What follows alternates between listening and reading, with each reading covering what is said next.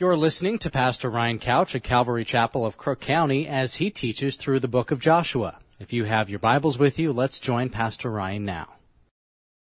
We're going to look at chapters 4 and 5 tonight. And really, if you were going to put a one-word theme to these chapters, I think it would be very simply be trust. Which is interesting in light of some of the things that we've been talking about. Some of the things that maybe you're struggling with right now, some of the things that our society is struggling with economically. And as believers, what does it boil down to? It boils down to trust. Who are we going to trust? Are we going to trust in the jobs that are coming up that we've always been able to trust in, the promises of men? Are we going to trust in the fact that somebody tells us the check is in the mail? And in reality, we don't know if that's true, but we've been able to bank on it for so long, and yet now maybe we don't have those things to trust in, and yet we still have the same God. But we want to hear people say the check's in the mail. Or we want to hear somebody say, yeah, I've got this job coming up for you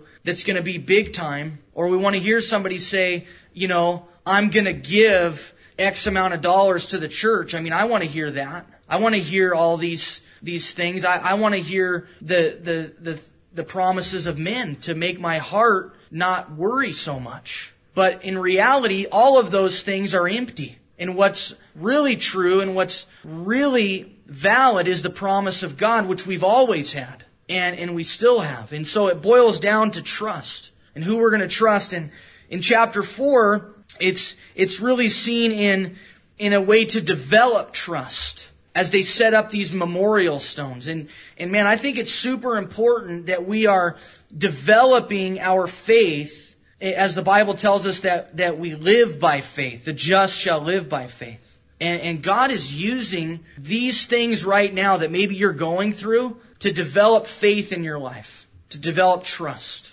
And that's what these memorial stones were. They could look to these things and they could say, yeah, God was faithful. And they were to be reminded. And we need to be reminded of things that God has done in the past. And then as we move into chapter 5, we're going to see that trust sort of borne out very practically. And so let's read chapter 4 and we'll talk about that and then we'll get into chapter 5. And it came to pass when all the people had completely crossed over the Jordan that the Lord spoke to Joshua saying, take for yourselves 12 men from the people, one man from every tribe. And command them, saying, take for yourselves 12 stones from here, out of the midst of the Jordan, from the place where the priest's feet stood firm. You shall carry them over with you and leave them in the lodging place where you lodge tonight. Then Joshua called the 12 men whom he had appointed from the children of Israel, one man from every tribe. And Joshua said to them, cross over before the ark of the Lord your God into the midst of the Jordan. And each one of you take up a stone on his shoulder according to the number of the tribes of the children of Israel, that this may be a sign among you when your children ask in time to come, saying, what do these stones mean to you? Then you shall answer them that the waters of the Jordan were cut off before the ark of the covenant of the Lord. When it crossed over the Jordan, the waters of the Jordan were cut off, or they were stopped. And these stones shall be for a memorial to the children of Israel forever. And the children of Israel did so, just as Joshua commanded, and took up 12 stones from the midst of the Jordan, as the Lord had spoken to Joshua, according to the number of the tribes of the children of Israel, and carried them over with them to the place where they lodged, and laid them down there. Then Joshua set up 12 stones in the midst of the Jordan, in the place where the feet of the priests who bore the ark of the covenant stood, and they are there to this day. So the priests who bore the ark stood in the midst of the Jordan until everything was finished that the Lord had commanded Joshua to speak to the people, according to all that Moses had commanded Joshua, and the people hurried and crossed over. Then it came to pass, when all the people had completely crossed over, that the ark of the Lord and the priests crossed over in the presence of the people. And the men of Reuben, the men of Gad, and the half-tribe of Manasseh crossed over, armed before the children of Israel, as Moses had spoken to them. About 40,000 prepared for war crossed over before the Lord for battle to the plains of Jericho. On that day the Lord exalted Joshua in the sight of all Israel, and they feared him as they had feared Moses all the days of his life. Then the Lord spoke to Joshua, saying, "Command the priests who bear the ark of the testimony to come up from the Jordan." Joshua therefore commanded the priests, saying, "Come up from the Jordan." And it came to pass, when the priests who bore the ark of the covenant of the Lord had come from the midst of the Jordan, and the soles of the priests' feet touched the dry land, that the waters of the Jordan returned to their place and overflowed all its banks as before.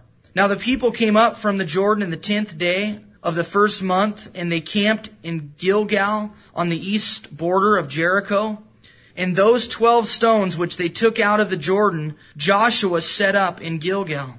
Then they spoke to the children of Israel, saying, "When your children ask their fathers in time to come, saying, 'What are these stones?' then you shall let your children know, saying, 'Israel crossed over this Jordan on dry land. For the Lord your God dried up the waters of the Jordan before you until you had crossed over, as the Lord your God did to the Red Sea, which he dried up before us until we had crossed over. That all the peoples of the earth may know the hand of the Lord, that it is mighty, that you may fear the Lord your God forever." And so we looked at last week how the children of Israel crossed over the Jordan River. They were there on the banks of the Jordan, and it was time to cross over, and God provided the ability for the priests to stop up the water as they held up the ark. And we looked at that in chapter 3. And they've all crossed over. And now what God is asking them to do is to set up 2 pillars, 2 memorial pillars, so that they can be reminded of what he did in enabling them to cross over, in enabling them to enter into the promised land, which we looked at extensively as a picture of the fact that God wants us to enter into all that he would have for us, and that God wants us to enter into that place of abundance and victory. And one of the places they were to set up a memorial was in the Jordan itself. And of course, once the river overflowed, once it filled back in, they wouldn't see it any longer. It would be only for the Lord to see. And I think that's a picture of the fact that there's an element of trust that's developed in our own heart, an element of faith that only we can see. That's a spiritual thing that we have developed over time of walking with the Lord. That's a quiet trust. That's a quiet faith that he's rooted and established in our own heart, and that is between he and us, and that is evident to us in our own heart. And I think that's kind of what's pictured there as they built this memorial in the river, and really not to be seen by anyone. But then there was another memorial pillar to be set up in Gilgal, which would be their place of headquarters, as they would kind of create a beachhead from which to take over the promised land. First in Jericho, and then into Ai and all of the rest of the land that they were to conquer. This would kind of be their beachhead. And if you understand the military, you understand that you need a place where you're headquartered in.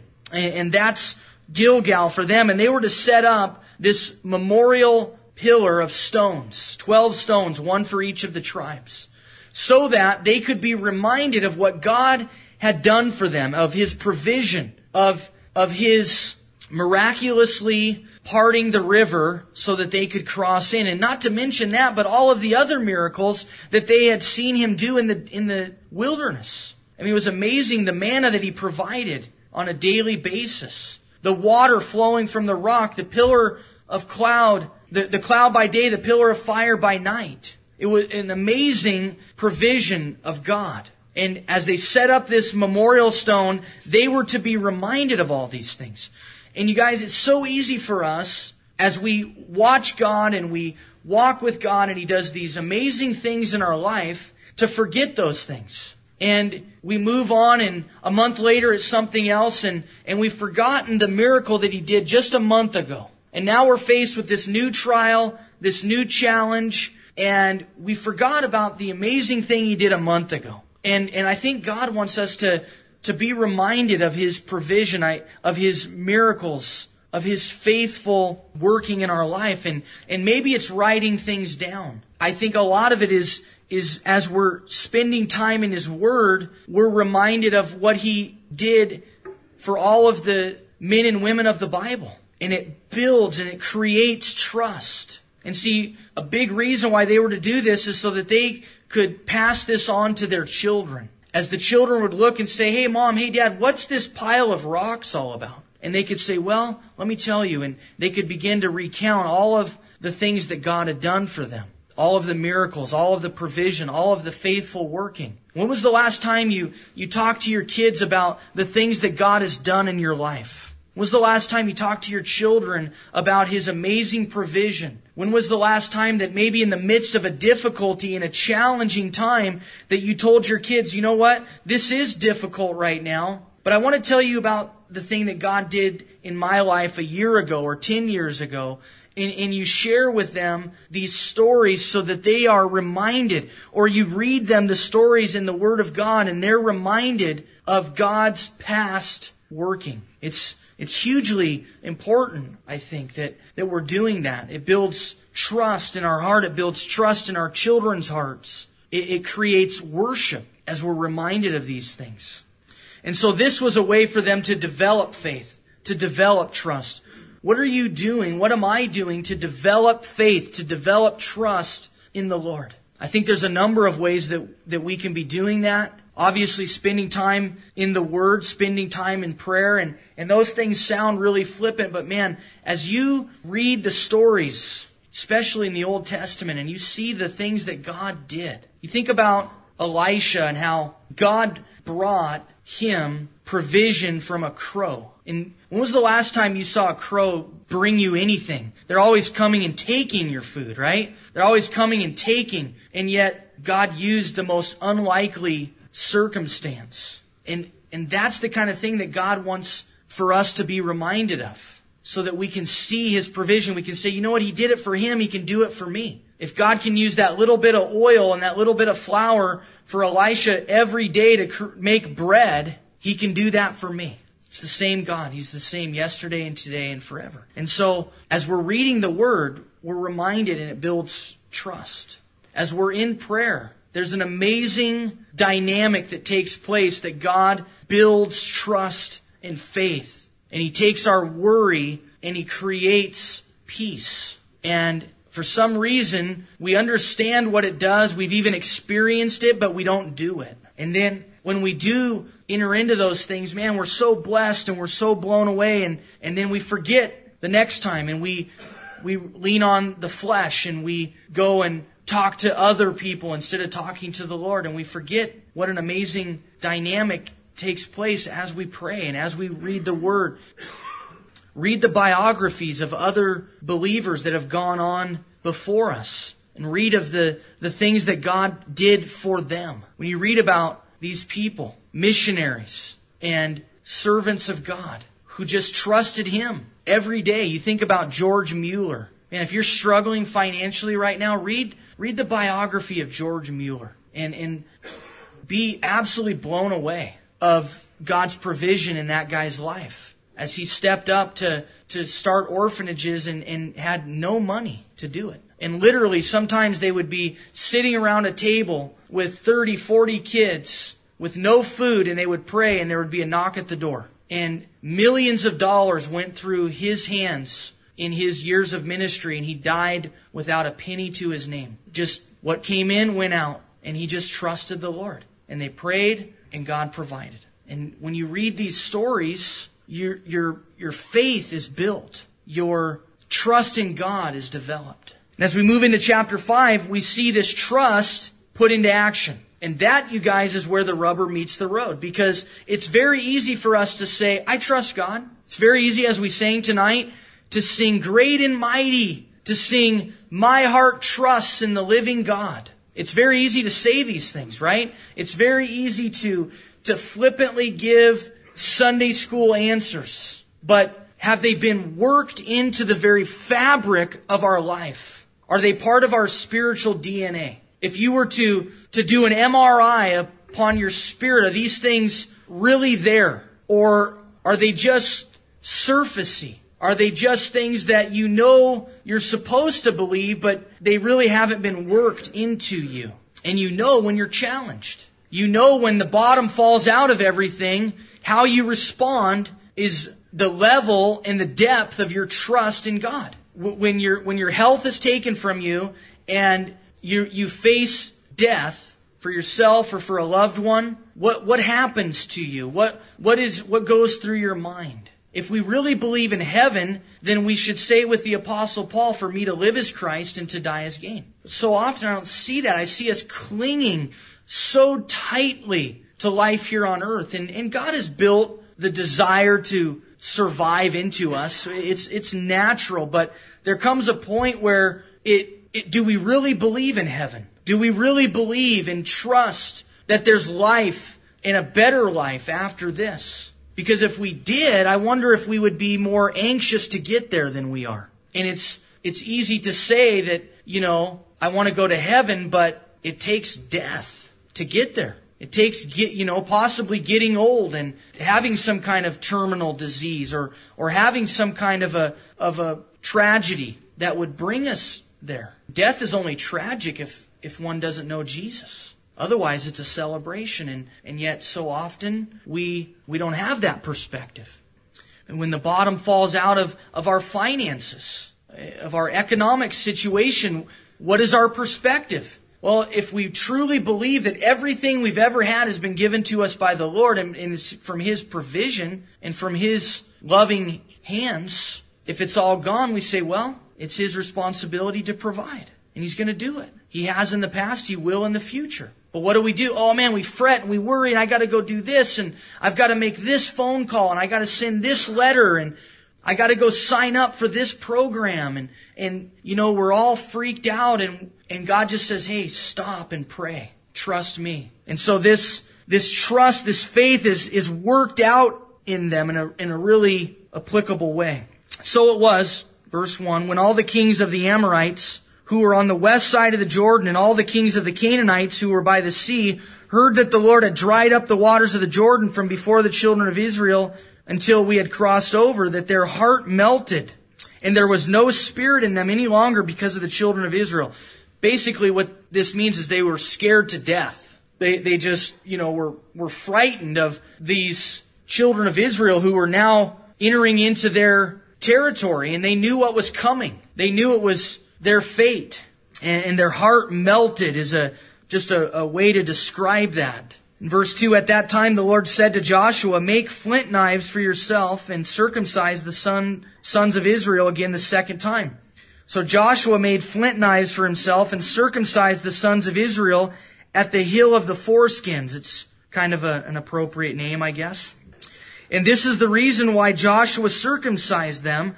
All the people who came out of Egypt who were males, all the men of war, had died in the wilderness on the way after they had come out of Egypt. For all the people who came out had been circumcised, but all the people born in the wilderness on the way as they came out of Egypt had not been circumcised. For the children of Israel walked 40 years in the wilderness till all the people who were men of war who came out of Egypt were consumed or were put to death, because they did not obey the voice of the Lord, to whom the Lord swore that He would not show them the land which the Lord had sworn to their fathers that He would give us, a land flowing with milk and honey. Then Joshua circumcised their sons, whom he raised up in their place, for they were uncircumcised, because they had not been circumcised on the way. So it was, when they had finished circumcising all the people, that they stayed in their places in the camp till they were healed.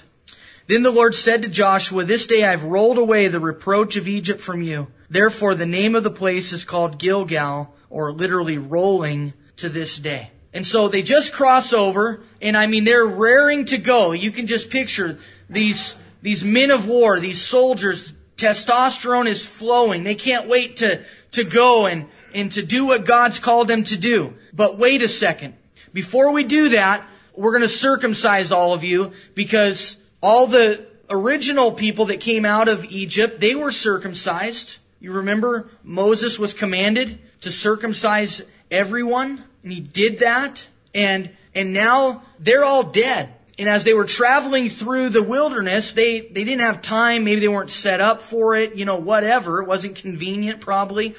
And they didn't circumcise. So now they're there seems like kind of an interesting time to decide, you know what, we're going to go ahead and circumcise everybody. And you remember that later on in Joshua, they're going to circumcise some guys as a trick to then kill them. It was a military strategy, and we'll get into that. Their enemies, they did that to them. Maybe they learned it from this time here. But think about it from a military standpoint. You're on enemy ground. They know that you're coming to destroy them. Hey, let's go ahead and absolutely, make ourselves vulnerable. Let's go ahead and incapacitate ourselves for 3-4 more days and make ourselves completely vulnerable to the enemy. That sounds like a brilliant military move. Let's do it. Joshua, you are an amazing strategist. I mean, the things you come up with, this is perfect. No, this is ridiculous. Nobody would do this, right? All of your men of war, you're just going to lay them out. And I mean, what would be the first thing that would go through your mind if that's what your general, Joshua, said to you? This is ridiculous. If the enemies hear about this, they're going to come and they're going to kill us all. But they did it because that's what God was calling them to do. Because God wanted to do a work in them before He could do a work through them. And it seemed like the most ridiculous thing in the world. And what is it right now that God is calling you to do to trust Him, to prove your trust, to demonstrate your trust, that seems like the absolute opposite of what you really should do? It seems like the most ridiculous thing for you to do. And maybe it is that it would be very natural for you to be on the phone and to try to create something, to try to make something happen. And God says, you know what? No, I just want you to wait on me. I want you to trust me. Maybe it is that, man, it would just make sense that I go down and I sign up for this program and I get on board with that. And God says, no, that's not what I want you to do. I want you to trust me. Well, that seems like the most ridiculous thing in the world to do. Or maybe it is a building project when the funds aren't there, or an outreach when the funds aren't there, or taking steps of faith to do things with your kids that just don't make sense. That people would say, why would you do that? This isn't a good strategy. This isn't wisdom here from a worldly perspective. This doesn't make any sense. And you say, I know it doesn't, but this is what God's calling me to do. This is the thing He wants for me to do, to demonstrate trust and faith in Him. That yes, I am going to give to the Lord, even though there isn't anything to give from. But this is what God's calling me to do. And what would a financial advisor say? What would an accountant say that doesn't have the mind of Christ? They would say, that's stupid. You don't have it. You can't do that. I remember watching my parents when they first came to Christ. And, my parents never had any money. It was always just paycheck to paycheck and barely even that. And I remember watching my mom and my dad faithfully give to the Lord when they first came to Christ, even though, everything that they made should go out, and maybe more than that. And I remember my mom saying, no, the Lord's called us to do this. This is what we're going to give. And I, over 17 years, have watched my parents do that and watch God bless them amazingly. Watch my mom go from a bus driver who, just regular lady, never have any aspiration to do anything other than that, to now being a successful real estate agent. And just even last year in a slow housing market, do like a ridiculous amount of sales, winning awards. And it's like, what? And my mom is blown away by it. It doesn't make sense, but they always were faithful to just give to the Lord. And as they've made more, they've given more and more, and supporting missionaries. What a great example. But it started when they didn't have anything. It started when it didn't make sense. And people would say, that doesn't make sense. Why are you doing that? And maybe God right now is asking you to do something that from a worldly standpoint, from the wisdom of the world, doesn't make sense. Like circumcising your military right before you go to battle. It doesn't make sense.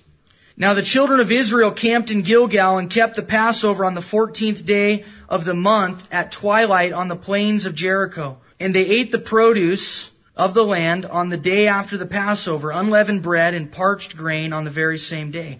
Then the manna ceased on the day after they had eaten the produce of the land. And the children of Israel no longer had manna, but they ate the food of the land of Canaan that year. And so now they've entered into the land of Canaan, and guess what? They don't need manna anymore. It's an abundant land. There's fruits and vegetables and all kinds of crops for them to partake of. And guess what? When they didn't need it anymore, it stopped. Right up until they needed it. And there's things that God will provide for us for a certain amount of time. And then when we don't need it anymore, it stops. And maybe there's some things in your life that you've kind of depended on, that you've grown accustomed to, opening your door, and there's the manna, and it's just there for you, and it's just amazing, miraculous provision of God. And now God says, you know what? You don't need that anymore. And now you go outside and it's not there. And God says, I want to do a new work. I want to do something different. And the manna has ceased. And He's going to provide for you in a different way. Not that He doesn't provide, but He's going to provide in a different way. It was pretty easy before. Open the door and there's the manna. But still, they had to trust God that it was going to be there the next day. And we could think to ourselves, oh, well, man, it was there every day before. I'm sure they just trusted God. But put yourself in that situation. Isn't there dinner on your table the night before? Hasn't your mortgage been paid, your rent been paid the month before? But now it's the next day. And are you trusting Him? See, it's the same thing. They still had to trust the Lord. And now they have to trust Him in a different way, that God's going to provide in a more natural way, through the land, through crops. But still you have to trust the Lord. Put a seed in the ground and it's going to come up and it's going to be something edible. Try to make that happen on your own. Try to create the seed. Try to make it happen. Try to, make the water in the sun and photosynthesis. Try to make all that work. We can't do that. It's all trusting in God. And as Americans, we're totally, just oblivious to all that. We just go to the grocery store and we pick up the milk and we pick out the produce and we grab the meat. And so we have to trust God for the money, for the provision. And it's always been there in the past. It's always been there for you. And now you hear different voices. Instead of positive things, you hear negative things. Instead of, wow, things are just booming. Wow, things are just going through the roof.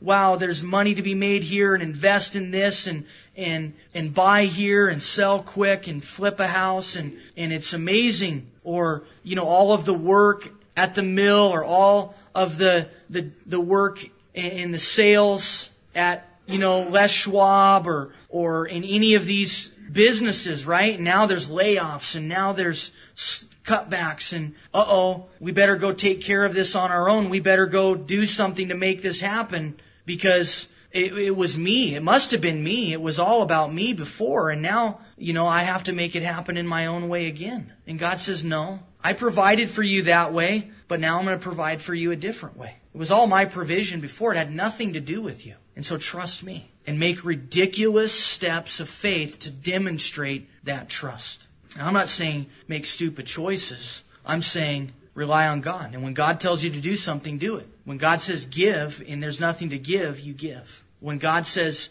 go do this thing and there's no way that that's even possible, then you do it. When God says no, don't go get a job, ladies. I want you to trust me. I want you to stay home. I want you to continue to do what you're doing. Well, that doesn't make sense. Well, it's what I want you to do. That doesn't what everybody else does. I'm not asking you to do what everybody else does. And it's not a matter of right or wrong. Maybe it's okay for somebody else. Maybe that's what God's calling someone else to do, but not you. Maybe it would be wrong for that other person not to go get the job because that's what God's calling them to do. So it's not a matter of generalizations or blanket statements. It's a matter of being sensitive to the Lord and trusting God and not your own ingenuity, not your own ability. And it came to pass, verse 13, when Joshua was by Jericho, that he lifted his eyes and looked, and behold, a man stood opposite him with sword drawn in his hand. And Joshua went to him and said to him, are you for us or for our adversaries? Now this is a logical question. Joshua was the commander. Joshua was the one in charge, and he sees this powerful military leader, and he wants to know, who are you? Who do you represent? Are you for us or for our enemies? But listen to the response. Verse 14. So he said, no, but as commander of the army of the Lord, I have now come. Now, no is not an appropriate answer. He didn't ask him a yes or no question. He asked him, are you for us or for our enemies? No. In other words, what this individual was saying to Joshua was, you're not asking the right question, so I'm not going to answer it. No. The right question would be, are you for me? As we're going to see who this is. As Joshua fell on his face to the earth and worshipped and said to him, what does my Lord say to his servant? Now, some people believe this is an angel, but this would not be an appropriate response from Joshua toward an angel. This is clearly a Christophany, an appearance of Christ in the Old Testament, an appearance of Christ physically before the incarnation. And how all that works and plays itself out, I don't really know. But clearly that's who it is. He worships him. He falls to the ground, prostrate before him. He says, what does my Lord say to his servant? Joshua instantly realizes that this is Jesus, that this is a physical manifestation of God, and he does the right thing. He realizes that his silly questions don't matter anymore. Who are you for? No, Joshua, are you for me? That's what he wants him to come to grips with. Joshua, are you trusting me? Joshua, are you ready to give yourself fully to me? As you enter into this battle, this war, this time of testing and entering in to all that God would have, are you ready to be conquered by me? Are you ready for me to have absolute control of your life? Because apart from that, you're going to fail. And we're going to see their ups and downs. But apart from Jesus being the very focus and center of this thing, they were going to fail. And so as they've developed trust, as then they demonstrated trust, here's Jesus physically standing before them to demonstrate who they put their trust in. In verse 15, then the commander of the Lord's army said to Joshua, take your sandal off your foot, for the place where you stand is holy. And Joshua did so. And so, in order, you guys, for us to have the proper trust and faith in the Lord, in order for us to make ridiculous steps of faith, in order for us to create things that would develop faith in our life, as we've seen and studied in these chapters, Jesus has to first conquer us. That's what Joshua had to learn here. As he was going to go out and conquer, as he was going to go out and win victories, as he was going to go out and enter into all that God had for him, which is what God is calling us to do, first, in order for him to conquer, he had to be conquered. He had to lay his life down at the feet of Jesus.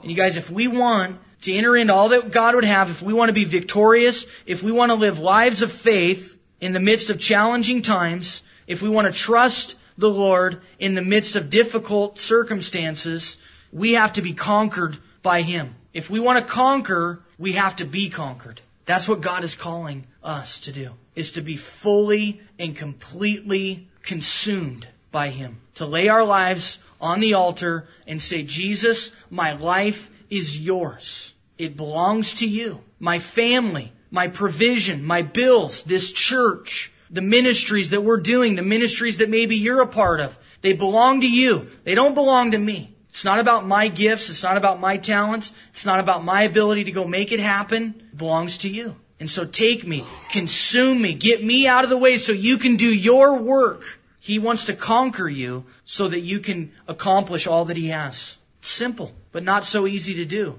because we want to tenaciously hang on to our life. We're afraid to give it up. And he's calling you to give it up. He's calling you to die to yourself. He's calling you to understand that you've been bought with a price, that your life is not your own, and quit trying to do it on your own. Quit trying to overcome that sin on your own. He wants to conquer your flesh. He wants to take you and he wants to consume you, but you have to allow him to do it.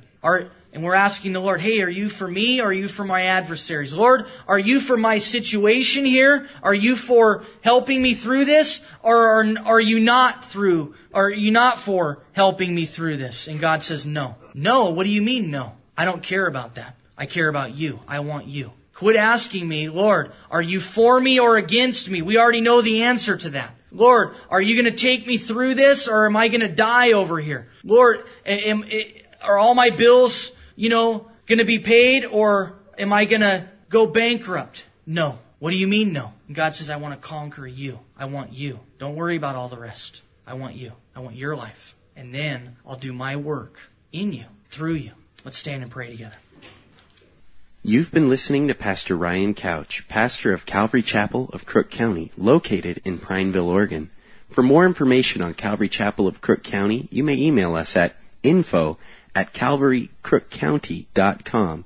Or if you would like to write to us, you may do so at P.O. Box 378, Prineville, Oregon 97754. Thank you for listening, and God bless.